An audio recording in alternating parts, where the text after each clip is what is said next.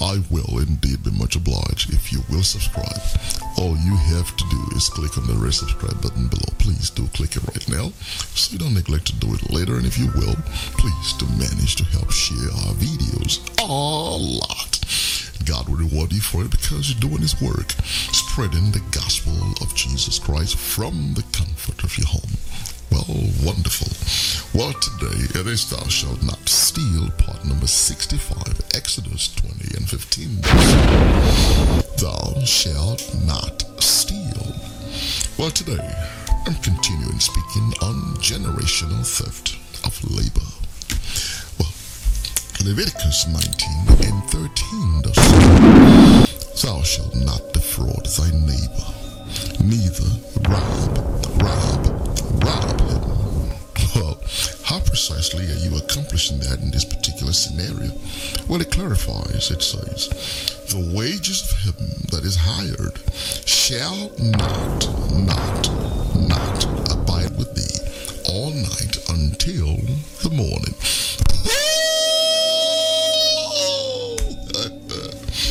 Well, there you have it. Well, generational theft of labor. Well, when contemplating the difficult preconditions for the lives of the descendants of the savagely exploited and subjugated, well, one can't help but feel or surmise that the full grasp of it is beyond the horizon of one's imagination, as they are still being plundered, pillaged, and deprived of fundamental necessities beyond what any reasonable person would consider to be tenable. Well, the book of Joel, chapter 1 and 4, it says, That which the palmer worm had left hath the locust eaten, and that which the locust had left hath the cankerworm eaten, and that which the cankerworm had left hath the caterpillar eaten. Well, these insects are just euphemism for a people, a nation of people. Verse 6 clarifies, it says, For a nation is come up upon my land, strong and without number, whose teeth are as the teeth of a lion, and he hath the cheek teeth of a great lion. 7. He had laid my vine waste, and barked my fig tree. He had made it clean bare, and cast it away. The branches thereof are made white.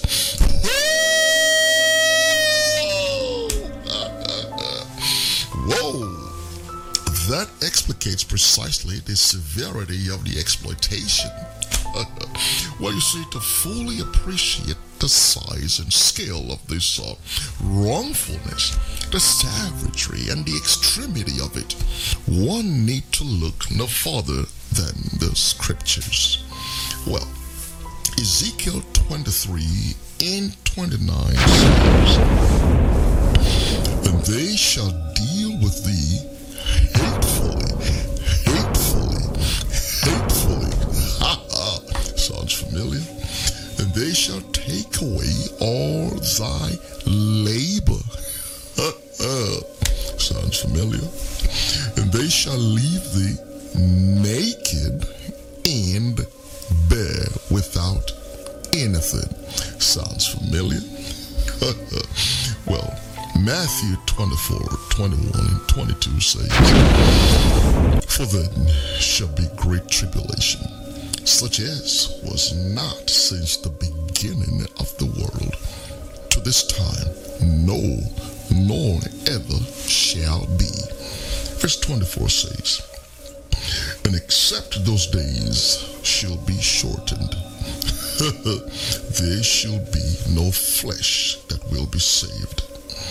But for the sake of the elect, those days shall be shortened.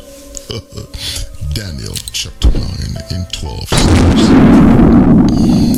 For under the whole heaven hath not been done,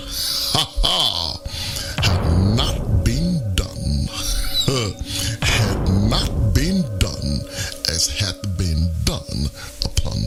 Jerusalem, God's people.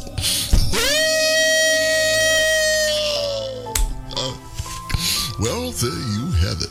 Until next time, here's your friend and partner, Bishop Peter saying, let us hear the conclusion of the whole matter. You fear God and you keep his commandments, for this is the whole duty of man.